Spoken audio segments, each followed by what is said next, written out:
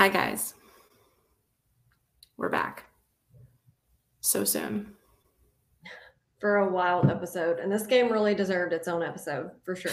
100%. This game, I don't think I've ever taken as many notes about a game in my life.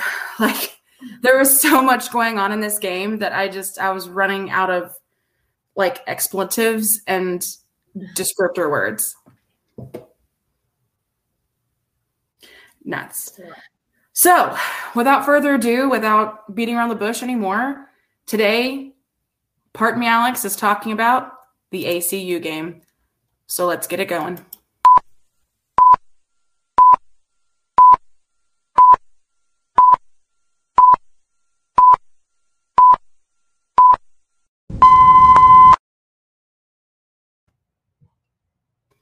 And we're back. Alex, Jacqueline, we're here. We're here to talk about basketball as per usual. You know the drill. The only Lumberjack basketball podcast on the air, coming at you live from Nacogdoches and Tyler. Here to talk about the ACU game that happened on Wednesday night in Abilene. This game was a wild one. So we have a lot to talk about, a lot to dissect, a lot to dive into. So let's just start it off. Jacqueline? All right. So as you all know, we have a pretty long back and forth history with ACU. Before this game, we had 24 wins and 14 losses. Our largest margin of victory was 97-62. That was in 2016. Our smallest margin of victory was 61-60 in 2019. We did beat them earlier this season at home, 75-68. It's always close when we play them, no matter where either one of us fall in the standings or if it's on the road or at home or whatever. Doesn't matter. It really doesn't. And I'm glad that you mentioned that because a lot of people like to compare us, to compare ACU and us together. And and that's fair because we honestly have very similar styles of play. So I get it. I totally understand. And of course, we have other things in common as well. I mean, you got Brett Tanner, who's the head coach of ACU, who used to coach under Coach Underwood when he was here, right? No, and then he was under Casper. Was he under Casper? Okay. I didn't go back far enough. Okay, yeah, that's right. Yes. And then you have Antonio Bostic, who played under Underwood. That's what I was going for, who is one of the assistant coaches. And he has, again, a lot of experience with SFA because he used to play here. And so there's just a lot of connections between us and ACU. And, just a crazy game. A lot. Okay, so moving on from that, let's go in and talk. Did you go over you went over this, the history? Yes, okay. I totally just blanked. Let's go over the WAC standings. There's a bunch of games happening today and happening currently. The first one that literally just ended a few minutes ago or maybe a little bit ago was Utah Tech at UTA. And UTA got the upset wildly in like another overtime game, 71-69. So shout out to that. That's crazy. They've come out of nowhere, like, since their coach got fired. Yeah, I know. Well, I guess, now looking at it, it's really not necessarily an upset. I'm sorry. I thought, see, this is the problem. There's so many Utah teams that I get confused. Yeah. So there's Utah Tech, Southern Utah, and Utah Valley.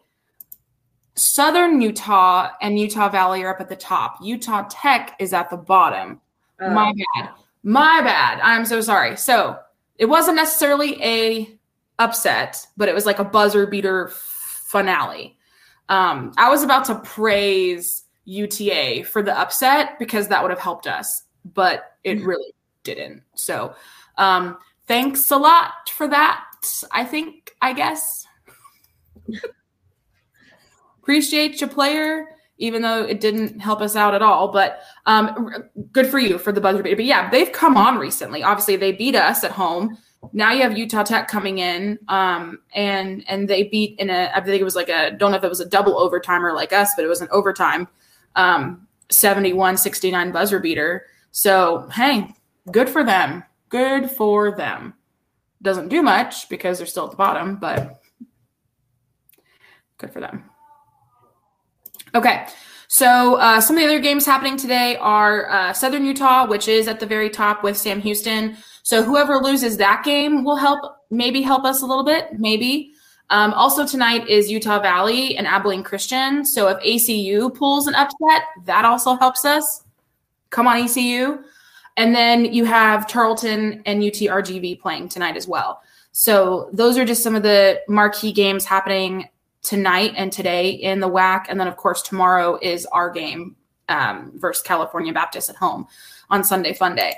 But going over to the standings, currently, as of right now, not obviously including the game that just ended, Utah Valley is up at the top still. They've just been playing absolute just dog basketball and murdering everyone. So they have an overall record of 21-7 at 12. And like I said, they're at the top of at the conference standings. Sam Houston is next at 11-4. That's in the WAC.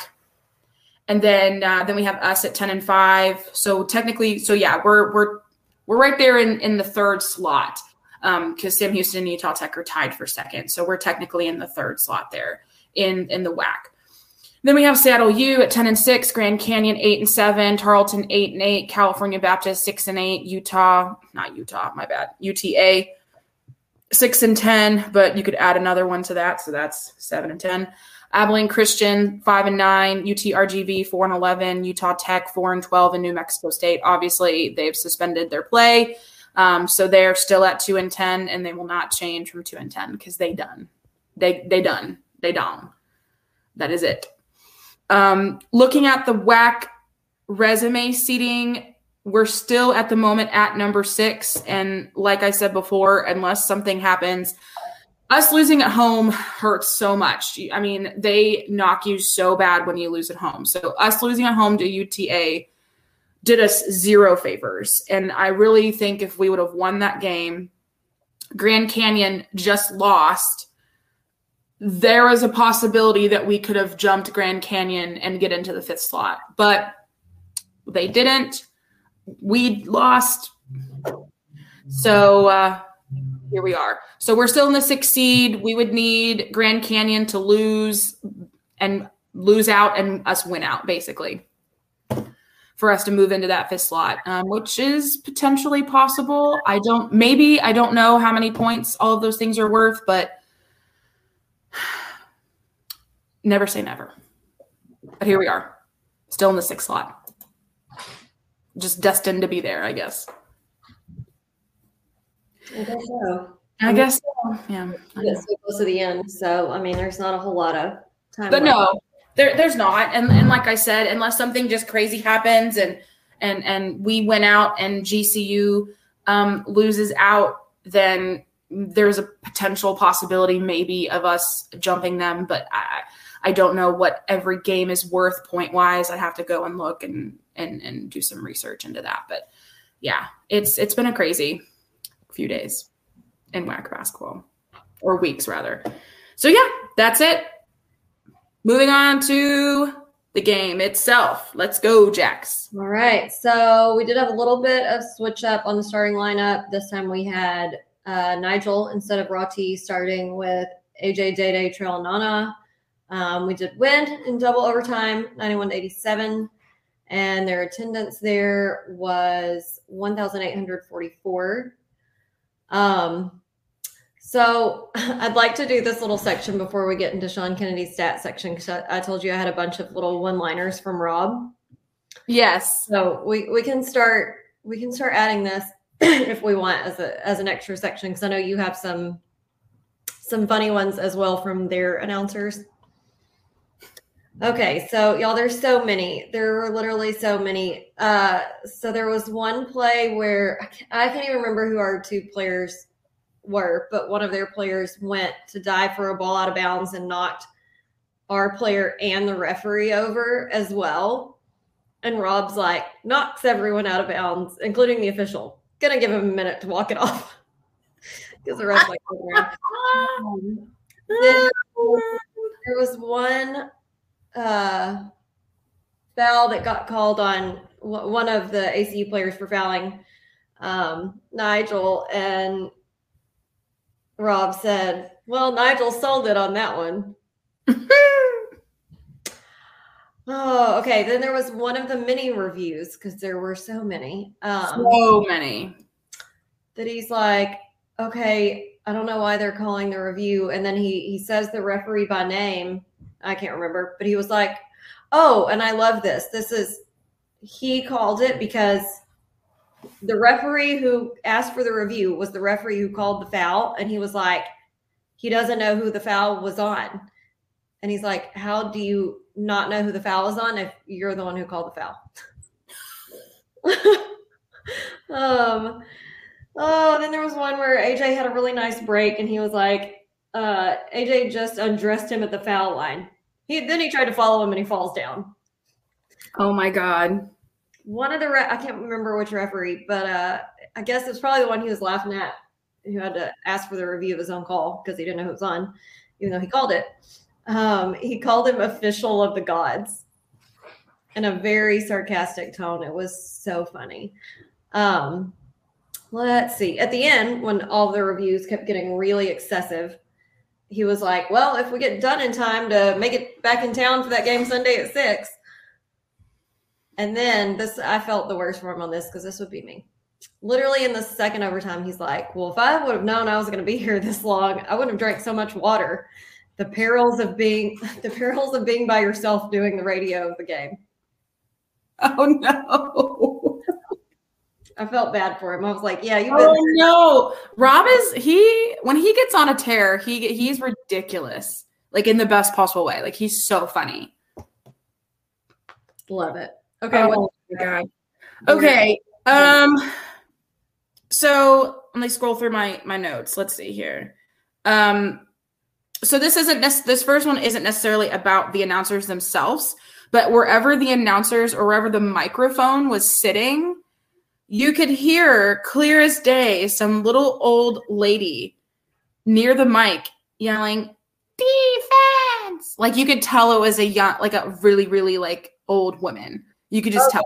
With like a real country twang, because she was like, defense. Defense. But pretend that I'm 85 and I'm yelling it, you know? Like that's exactly what it sounded like. And I was like, that's really cute. And I appreciate her passion, but it's getting annoying because it's right there by the mic. And I'm trying to listen to the game. I'm trying to pay attention to the game because the announcers weren't that bad. You know what I mean? Like they were competent and for the most part and decent, but there was a few things that they said that I was dying on. Let's see. Hold on. Let's see. I'm searching. Oh, one of the announcers said that place, there was a sold out game. And I'm looking into the stands during some of the, like when they, do sweep the stands thing. And I'm like, where are they? Where is it sold out? So there's that. There was one kind of weird thing that they said. And then they said they called this the classic I-10, I-20 rivalry. I'm sorry. Did I-20 just get up and move? Like, yeah. We're not on I-20. Yeah, Tyler's on I-20. Nacogdoches is not. Correct. And I'm just sitting here listening, and I'm looking at Dad as I'm typing. I'm like, did he just say that this is an I-20 rivalry? And I was just like, what the hell? What? No. So that one hit me hard. And then apparently during either one of the calls or one of the fouls or one of the reviews, one of the announcers said, man, the Moody Boo Birds are out here tonight. Those Boo Birds have replaced the Moody Bats. The what? The Moody Boo Birds, like they're booing, boo, have now replaced the Moody Bats because the bats are gone. So he made a reference to the bats. I want the bats back. Bring the bats back. I want the bats back. So that was, let's see. I'm trying to see if there was any other ones. I think those were all it. But the funniest one was just like the fact that he acknowledged the fact that there were bats basically in their belfry in their old gym coliseum. And it was just, it was funny. I was like, and if you were watching it and had no idea about the bats, you would think that he was like on something because you wouldn't have known about the bats. But yeah, so those were a couple of things that they said. And I was like, man, these guys are great. But now like those little couple things, I was like, you're ruining it. You're ruining. And then they started applauding the refs at the end of the game saying, man, I'm going to take him out for a drink or a dinner or whatever they're saying, because they obviously got the call. ACU got the call. And I'm like, come on, you're going to praise them after that shit show of a reffing that we just saw. And they even acknowledged the fact that the reffing was not great. And then at the end of the game, they're like, yeah, well, towards the end of the game or one of the overtimes, they were just like sucking on that ref D. Anyway. Well, one thing that I had this on my airing of grievances, but since we're talking about them, I'll say it now. It wasn't really the commentators. It was just like what they had up on the screen, like in between little short timeouts. But one of their little things that flashed up, it was like a graphic, and it was like different things that we had done in our like game plan or whatever. And it said something like, I can't even remember what it all said, but it was something like ACU game affected whatever. It was saying whatever we did that affected their game. Yeah. They called it effected instead of affected. And I'm like, come on, stuff. It was not correct. Anyways. Come on, man. Yeah, let's go ahead and move on to the game, because there's a lot to dissect and unpack on this game. So go for it. All right. Sean Kennedy's stat section. Shout out to Sean Kennedy. I hope you're feeling better tomorrow so that you can join us. I hope so too. I hate that you're under the weather. I feel your pain. Oh, yeah. Back a lot faster than I did. Right. All right. Field goal percentage overall was 54.2%. Our 3-point percentage was even higher at 57.1%. Our free throw percentage was 73.1%. We had 40 points in the paint, 15 points off of turnovers, 11 second chance points, 15 fast break points. We had 22 points from our bench players. We had 41 total rebounds, which is a lot, but they had 40. So it was a lot of shots because it's a long game. Mm-hmm. So we were back down to the single digits for the offensive boards at 8 and 33 for defensive boards. We had 28 fouls, which is a little bit more than them. They only had 20. We had 20 turnovers. They had 13. We did have 6 steals and 5 blocks. Our game leaders, we had AJ with 29 points for his career high, 1 rebound, 7 assists, 1 steal. Day had another double-double with 18 points, 10 rebounds, and 1 block. Player of the game, we totally agree on it. It's Juice, man. All the way. All the way. I am about to gush over Juice for about 45 minutes, so buckle up. Yeah. Same. Holy guacamole. I just remember going back to the very, very first game of the year, right? And or the first home game, rather. And we're watching them, and we're, getting used to the new guy style of play. And, Juice wasn't a starter at that point, right? And so he was coming off the bench, and he only played for a few minutes. And he came off, and he was getting, reamed by Keller, right? And we're sitting there like, man, we really hope that he gets it together and he gets back in the game and he, continues to improve every single game. And now I just look back on that and fucking laugh. I just laugh because this boy is total package material. Yeah, he's insane. And there have been so many games where he's been high point, but also so many games where he's definitely player of the game across multiple different stat lines, not just high point. And even their commentators, when at one point he was out of the game, even they made a comment that like our stuff just did not flow the same whenever he wasn't in the game. Nope. And it's so obvious too, because he runs the court. He is the point. He runs the court, and when he's not out there playing point, it just doesn't feel the same. Yeah. Just doesn't feel the same. AJ, holy guacamole. Those 29 points were crucial. Crucial. I mean, without him, this game would have been dumped. We'd have been out. We'd have been gone. We'd have lost. 100%. Not saying the other players didn't have a hand in the win, but AJ was the player of the game in every sense of the word. I cannot get over the performance that he put out that game. I just cannot. Like, I'm at loss for words. Some of the moves that he pulled out, some of the threes that he knocked down, I mean, clutch situations where we needed points, and he came out swinging. 4 3-pointers. He was perfect on his free throws.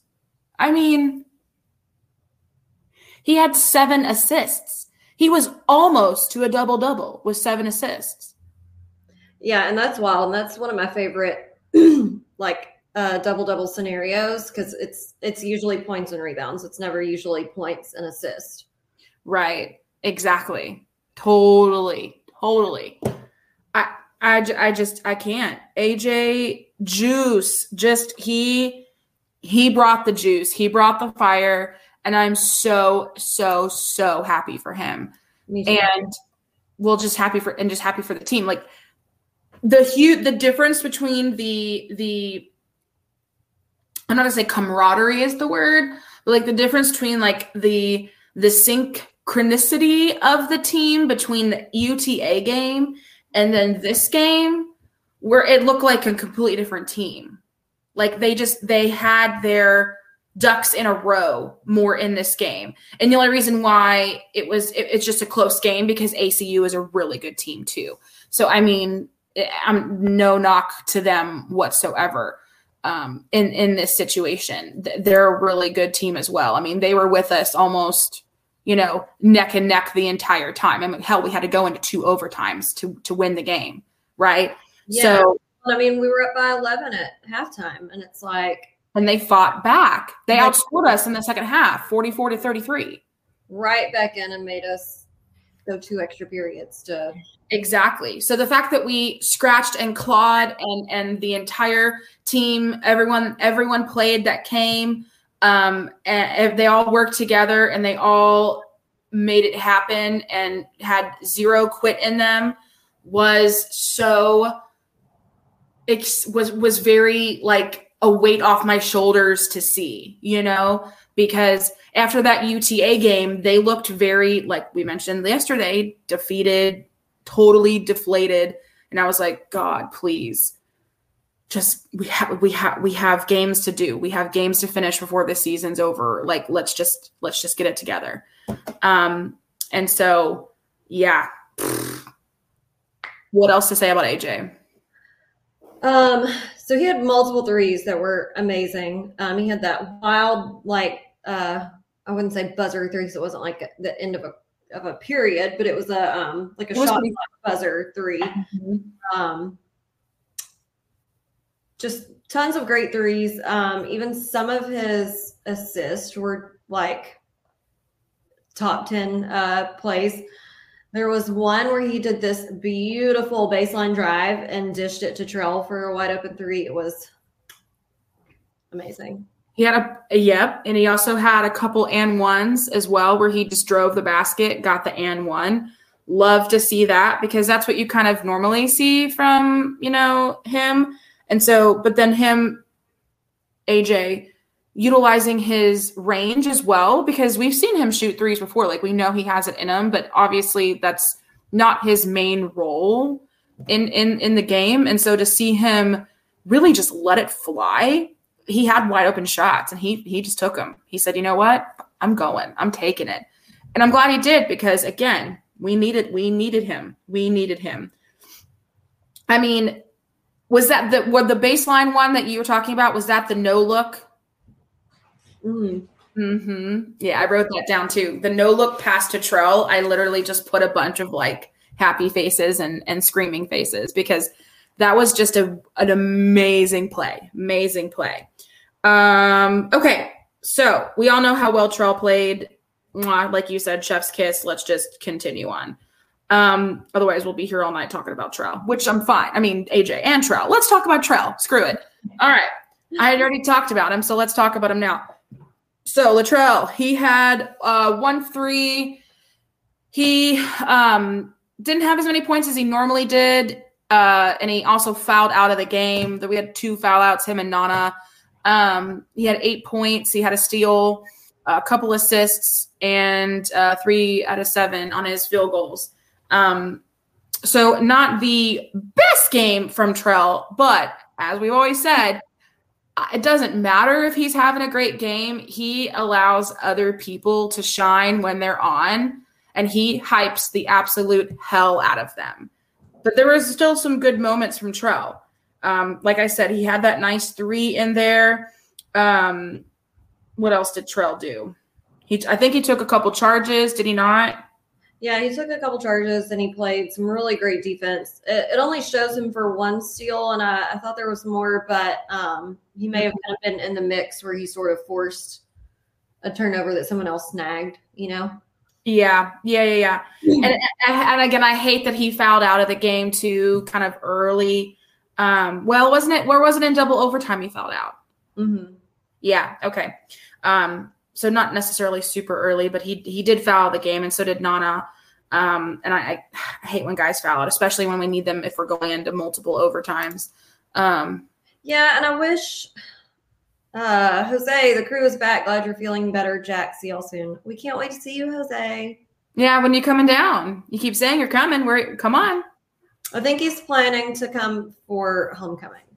Nice. That's so many months from now. Well, I think he may try to come for Blueberry too, I think.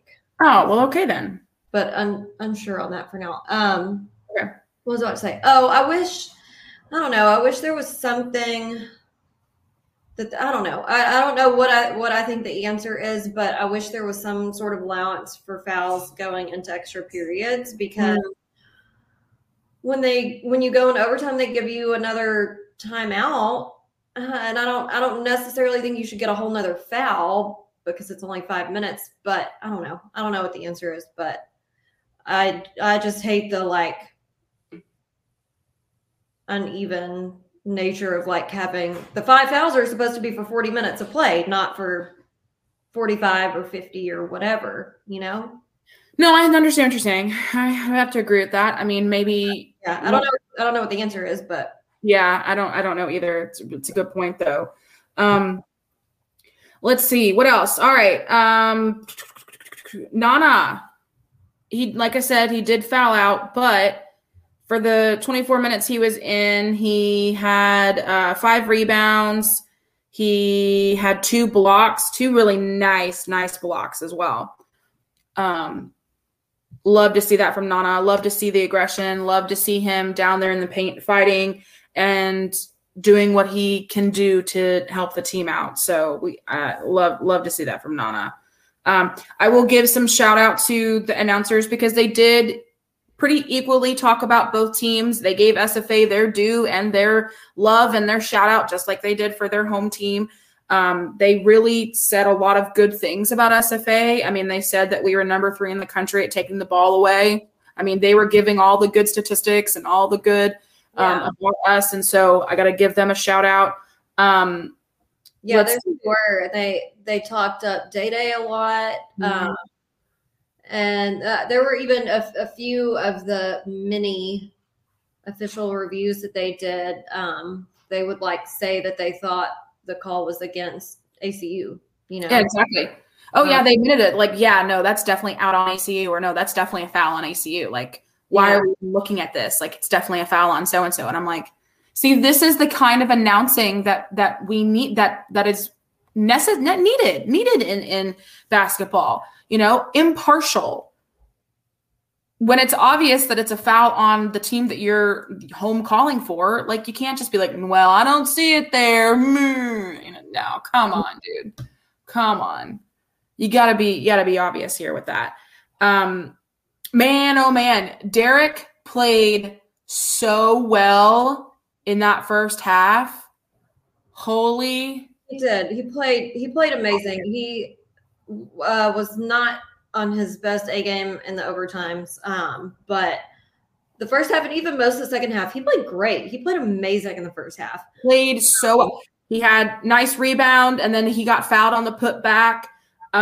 Let's see here. He had also then, like, a few plays later, right after Nigel hit an amazing three, he had a nice layup, and then a pass into Matt, and pass by Matt. He hit Derek into the paint. That was nice. Oh my God, what else from Derek? He was just fighting for rebounds. He was fighting for steals. He was fighting the whole time. I mean, he had 5 rebounds. He played for 23 minutes.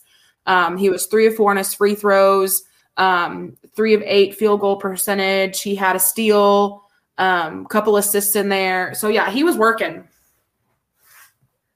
Yeah, he played great. I was really happy to see it. I don't know. It does make me still kind of wonder. I feel like he might still kind of have nagging from his injury, because that was a longer period of playing time. And so, sometimes I just wonder towards the end if it's more of a pain related thing. Yeah, and I tend to agree with you on that too, because you're right. I mean, he was playing lights out throughout the majority of the regular, of regulation, and then when he was out there during the minutes he was playing for OT, he just didn't look the same. He just looked kind of sluggish. So yeah, I have a feeling that's probably the case too. Geez, man. Let's see.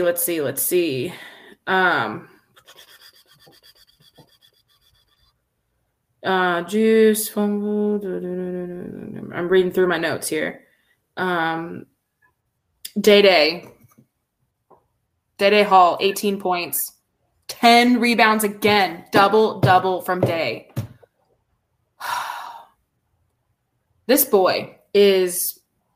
One thing that shocked me was that this I don't know how many games he's had this, but like, he had 0 free throws this game, which is wild. Cats are being crazy. I don't know if y'all can hear that in the background. Okay, go on about Day. Sorry. No, I was just saying Day. Just, again, another game from him. Just a solid, consistent game. Double, 18 points, 10 rebounds, a block. He also had he was 9 of 11. He had no free throws, which was wild to me. I don't know if that's happened yet this season, but he played for 35 minutes, and Jesus, some of his we said this in the last podcast. Like, his footwork is masterful. I can't even fathom it. Thank God for him. He is like the put back king. Yeah, no, he's amazing. Sorry, I'm having to multitask here for brewery stuff, so just keep going for a second. Okay. No, you're good. So, talking about Day, talked about, let's see here. Yeah. But yeah, Day, he's just one of those guys who, like we've said before, is Mr. Consistency.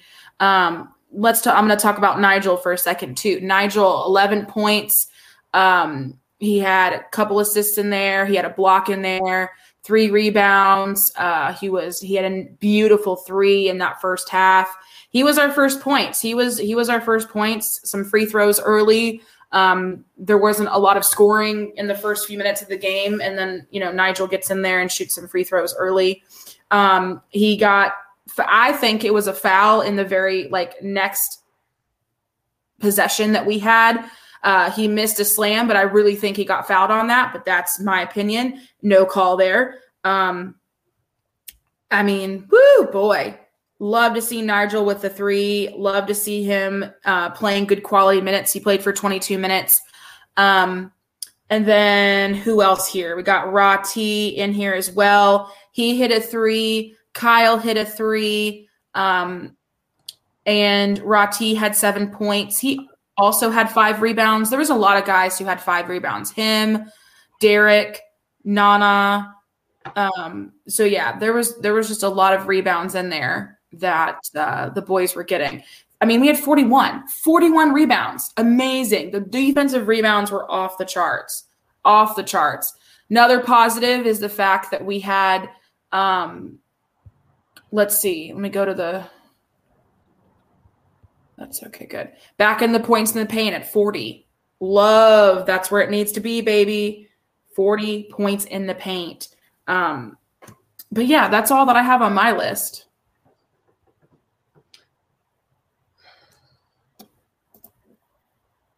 Did you have anything else? We had a wonderful backdoor to Day, and y'all know how much I love it when we get a backdoor.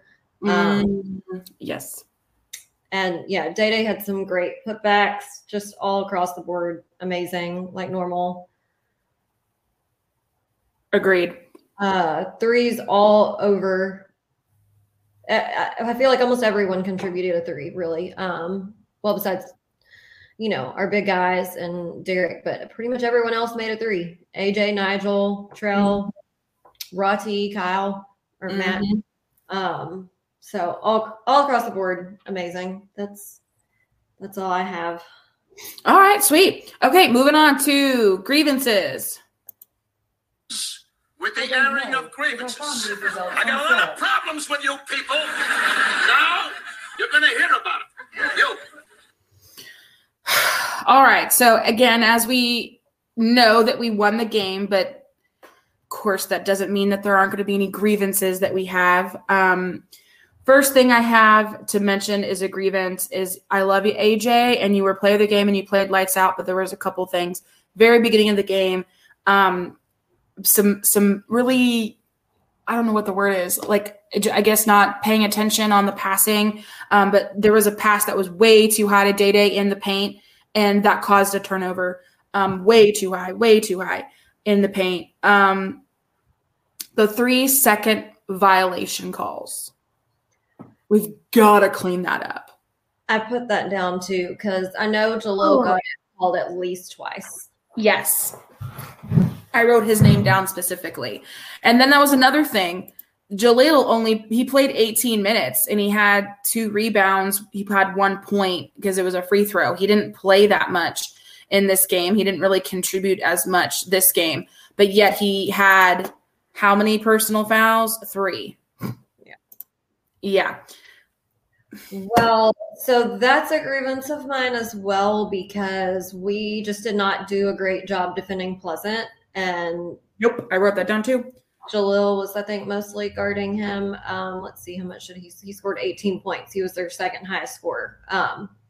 Yeah, we did not do a great job guarding him at all. And we kept fouling him inside the paint every time. Line numerous times. He was 8 of 9 from free throws. Mm-hmm. Yeah, I wrote that down. Though, I mean, all capital letters, literally, quit fouling Pleasant in the paint. Enough, Jesus! Like I was getting so put off by that. Let's see here. While we're on this, while we're on the subject of Jalil and Pleasant, I have 2 more to kind of segue off of that. There was one. It happened once, but I've grieved on this before. Jalil was at the top of the key and picked up the ball, and then everyone's just staying put with him like about to get a 5-second call. And I'm like, someone come get the ball from Jalil. He's already picked up his dribble. We don't want him dribbling at the top of the key anyway.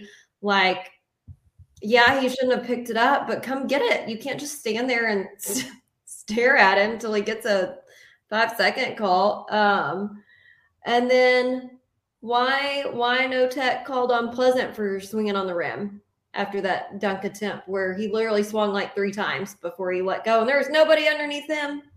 Thank you. That's a great point. I wrote that down as well. I also wrote down, let's see.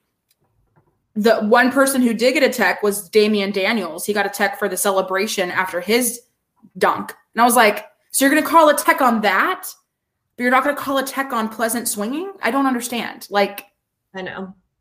Make it make sense, please.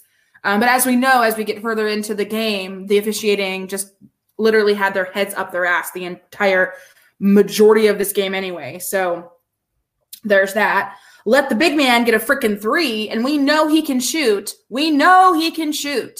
We've seen it multiple times, and you let the big man get a 3. I hate that. Oh, God. Oh, God. Okay. And, of course. Oh, wait. Were you talking about Simeon's with the 3s? Yeah. I don't understand how he answers with those 3-pointers. I really don't. I can't like fathom it. I don't understand. And then we don't want to guard him. And I'm like, let's just keep letting him. And he almost won the game for them in regulation with a 3-pointer that we did not contest. And it like miraculously rimmed out and didn't go in. I don't know. Exactly. I saw him get the ball and kind of reach back and about to hit the 3. And I'm like, I swear to God, if we lose this game on a big man 3, I'm going to fucking bust out of this house. Like, I'm going to lose my mind. They had Abilene Christian had 1, 2, 3, 4, 5, 6 guys in double digits. They also had way less turnovers than us. They had 13 turnovers. We had freaking 20. Okay. We had 28 personal fouls to their 20. I mean, what are we doing here? What are we doing? What are we doing? And then, of course, our favorite guy, Tobias, I'm about done with him. I'm ready for him to graduate and move on. I'm tired of looking at his face. I'm ready for Tobias to be gone. Kick rocks, Tobias.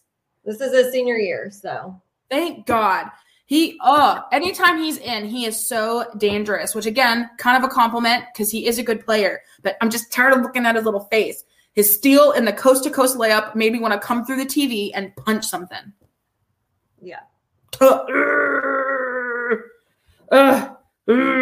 Finish the baskets. Just a blanket general announcement to the entire team. Finish your baskets. Finish the play. I cannot get over how many times we lost the offensive rebound because we could not finish the play. And then we didn't get the offensive rebound. Didn't get a putback, didn't get any sort of second chance point. I don't know we just have like immunity to offensive rebounds. I don't know. Like, we make it very difficult for ourselves for some reason. I don't get it. I don't understand. Somebody please explain. So let's see. I had another. What we also, I mean, it doesn't happen often, but I just get frustrated when it does, is we did not do a good job of getting back on D after a fast break. No, I wrote that down too. I'm glad you said that. I understand that, because if it's a fast break, then in effect, like half of our guys should already be back in the backcourt, but then somehow we let them get a fast break. And I'm like, what are y'all doing back there? Falling asleep. They're falling asleep on the job. Like, you didn't even make it to the other end of the court, so you should already be set up and ready. I don't understand. And just the fact that they continually let ACU claw back into this game, back-to-back threes from ACU, and then they led. And that's just a very frustrating moment, obviously for us, but I'm sure it's frustrating for the team as well, because they think they're playing well and doing good, and then they just sit back on their pockets, on their ass for a few plays, and then let them come back in by not guarding the three, no contesting of that, letting them get steals and layups and turnover, and our main problem. And if we can just clean that up, and I know it's at the end of the season, so it's kind of late to the party, but if we could just clean up a lot of these forced turnovers that we're giving up, these offensive turnovers that we're just literally giving them the ball. We're giving them the ball, giving them the points, and we just have to clean half.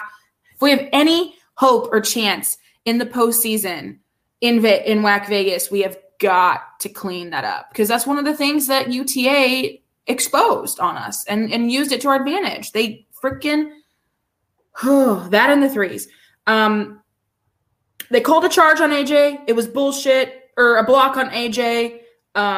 It should have been a flop, actually. There was a bunch of flops that were non-called, but that's another thing. We have to quit dropping our shoulder, because that's all.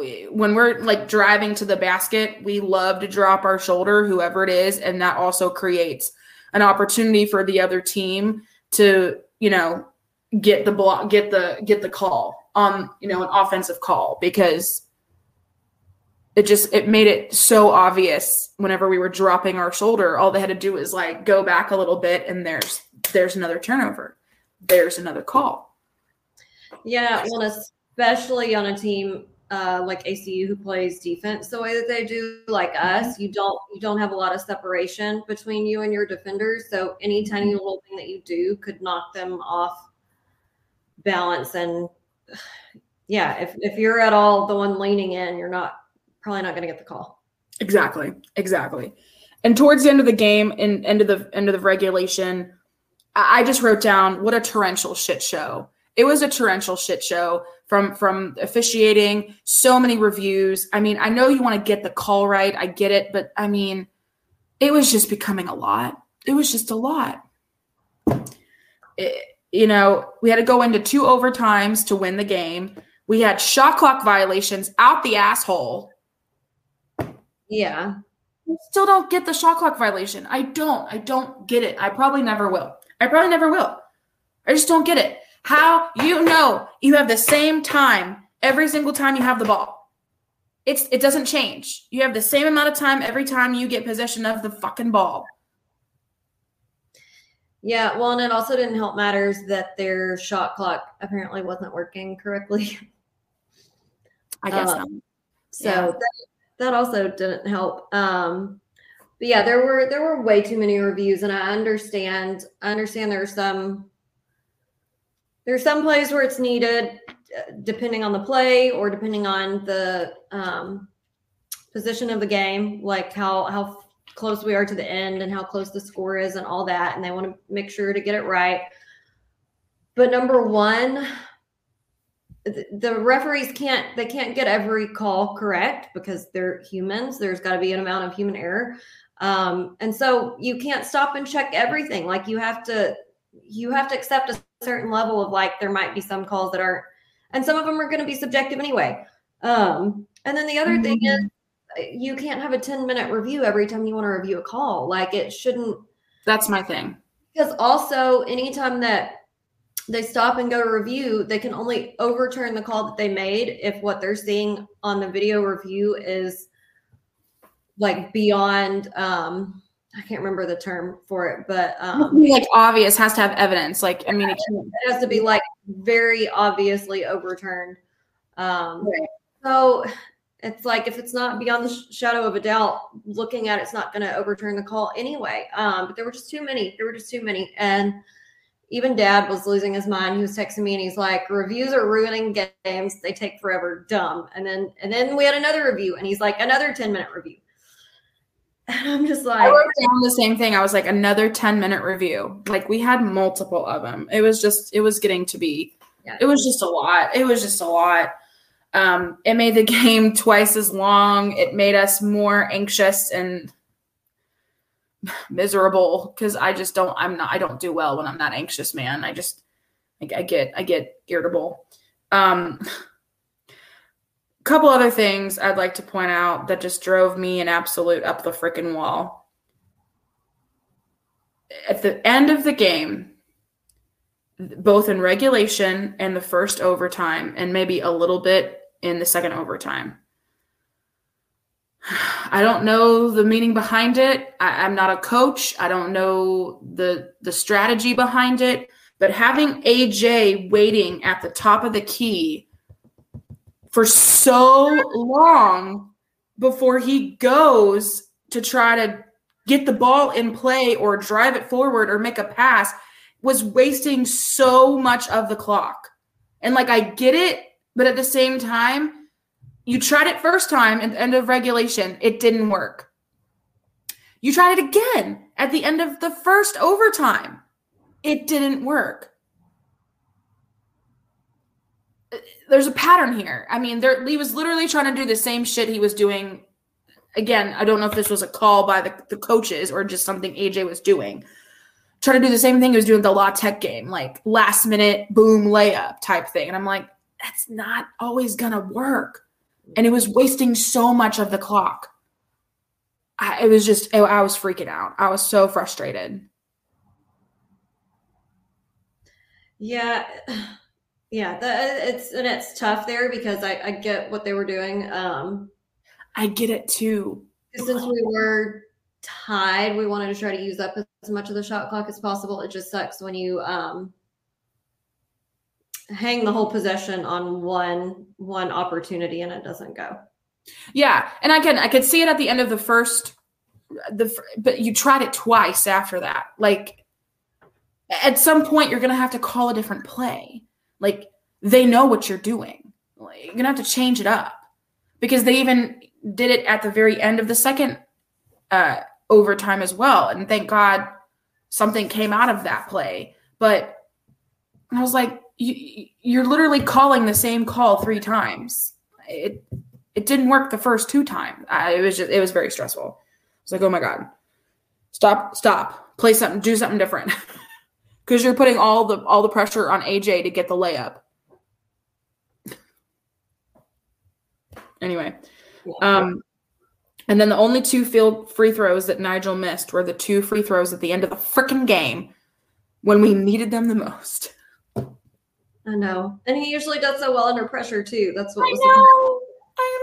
We had just talked about in the last podcast how Nigel does so well under pressure. And then I know. Oh, and then he misses the 2 free throws at the end of the game. And I was like, like critical free throws. Oh, God. Yeah. Let's see. I only really had 2 more. We let Ellen get back-to-back 3-pointers, which I did not like. And that really put them over the edge at that point of the game, too. Then towards the end of the game, trying to think. I think it was the play where they stopped and did the review to try to figure out if it was out of bounds under their basket on Tobias or Rati. And literally they showed us the worst camera angle on the playback 2 different times. Like first, the angle that they showed us, you could literally just see like the base of the basket and like half of someone's arm, but like no context. And then the next angle they did was from, I don't even remember. It was like a really weird, and I'm like, neither of these angles shows us anything. Yeah. Like you're not, I don't know who you showed us a room full of people down there working on all these cameras. And the 10 of them can't give us a better camera angle than this. Like we can't see shit. I don't even know whose arm that is. I know that was funny. And literally they kept showing us different angles. And I'm sitting here, I'm like, how many cameras do they have in this place? Like, I think we have like 2 or 3. And I'm like, do you have like 20 cameras around the Coliseum? Because it just felt like they had every camera angle imaginable, but every angle sucked. Yeah. So riddle me that one. And just their general filming during the game sometimes wasn't great. Like I feel like we would be bringing the ball down the court and they would be zoomed in. No offense, Brett. They'd be zoomed in on Brett just standing there for like 5 seconds. And then when they finally put the camera back on the game, we're like already down there halfway through a play. And I'm like, we don't need to see Brett Tanner standing there for 8 seconds. Like we just need to see what's happening in the game. I mean, that's West. Yeah, no, I mean, that's facts, 100%. Oh my God. Yeah. So it was, but all in all, obviously we won the game.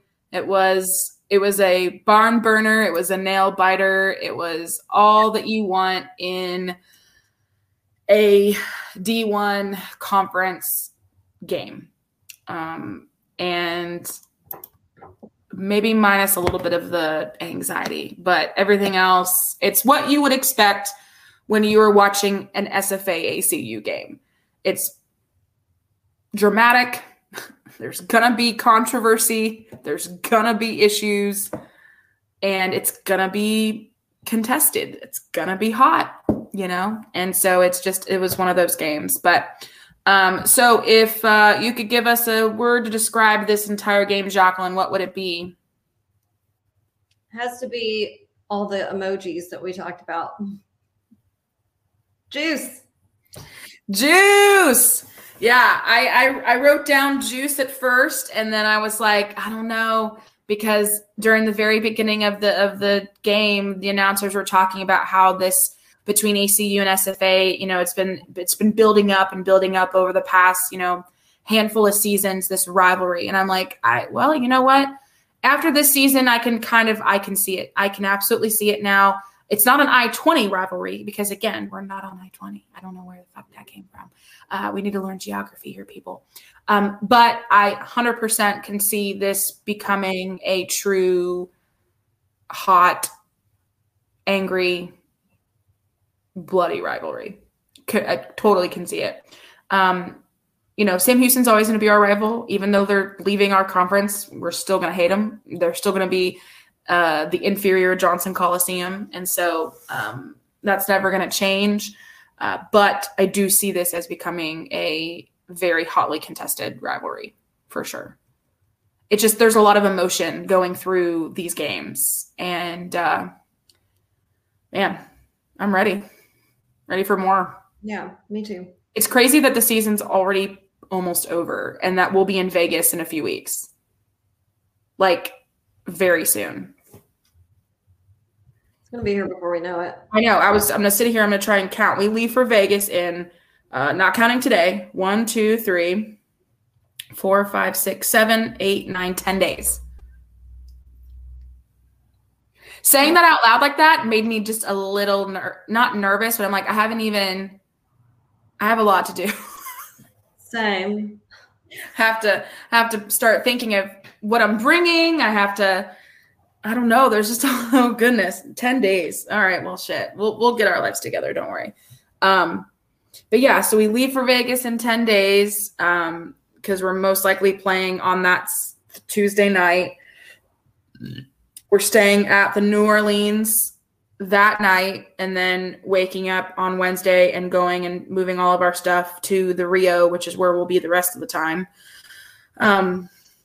And yeah, we're pumped, ready for another Whack Vegas, ready to hang out with, Kyle and a bunch of the other people that go to the game. Hopefully more SFA people go. I don't know.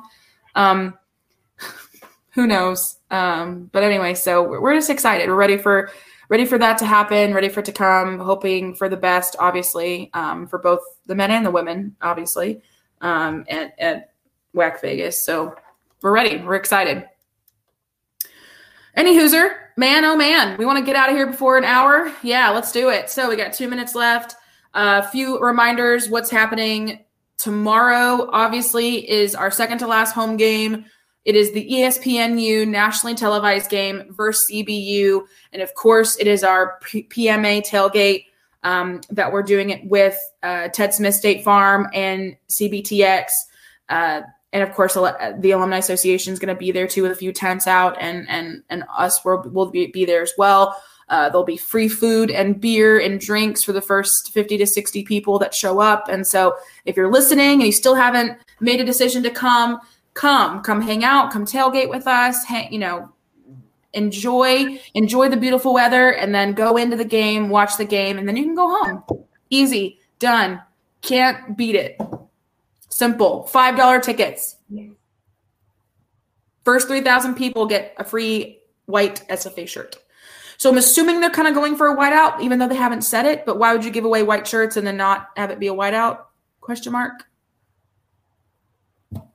So I'll be wearing a white shirt, just if that helps with your outfit planning. So there's that.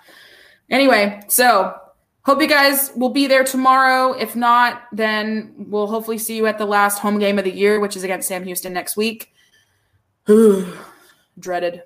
But got to do it. Got to do it. I know. Oh my goodness. All right, guys. Well, I hope you have a wonderful night. You have a great rest of your weekend. And we will see you hopefully tomorrow for tailgate and basketball. Be there, be square. Very good. Love that. All right, y'all. Have a good night. And remember, Axe 'em Jacks. With Alex and Jax.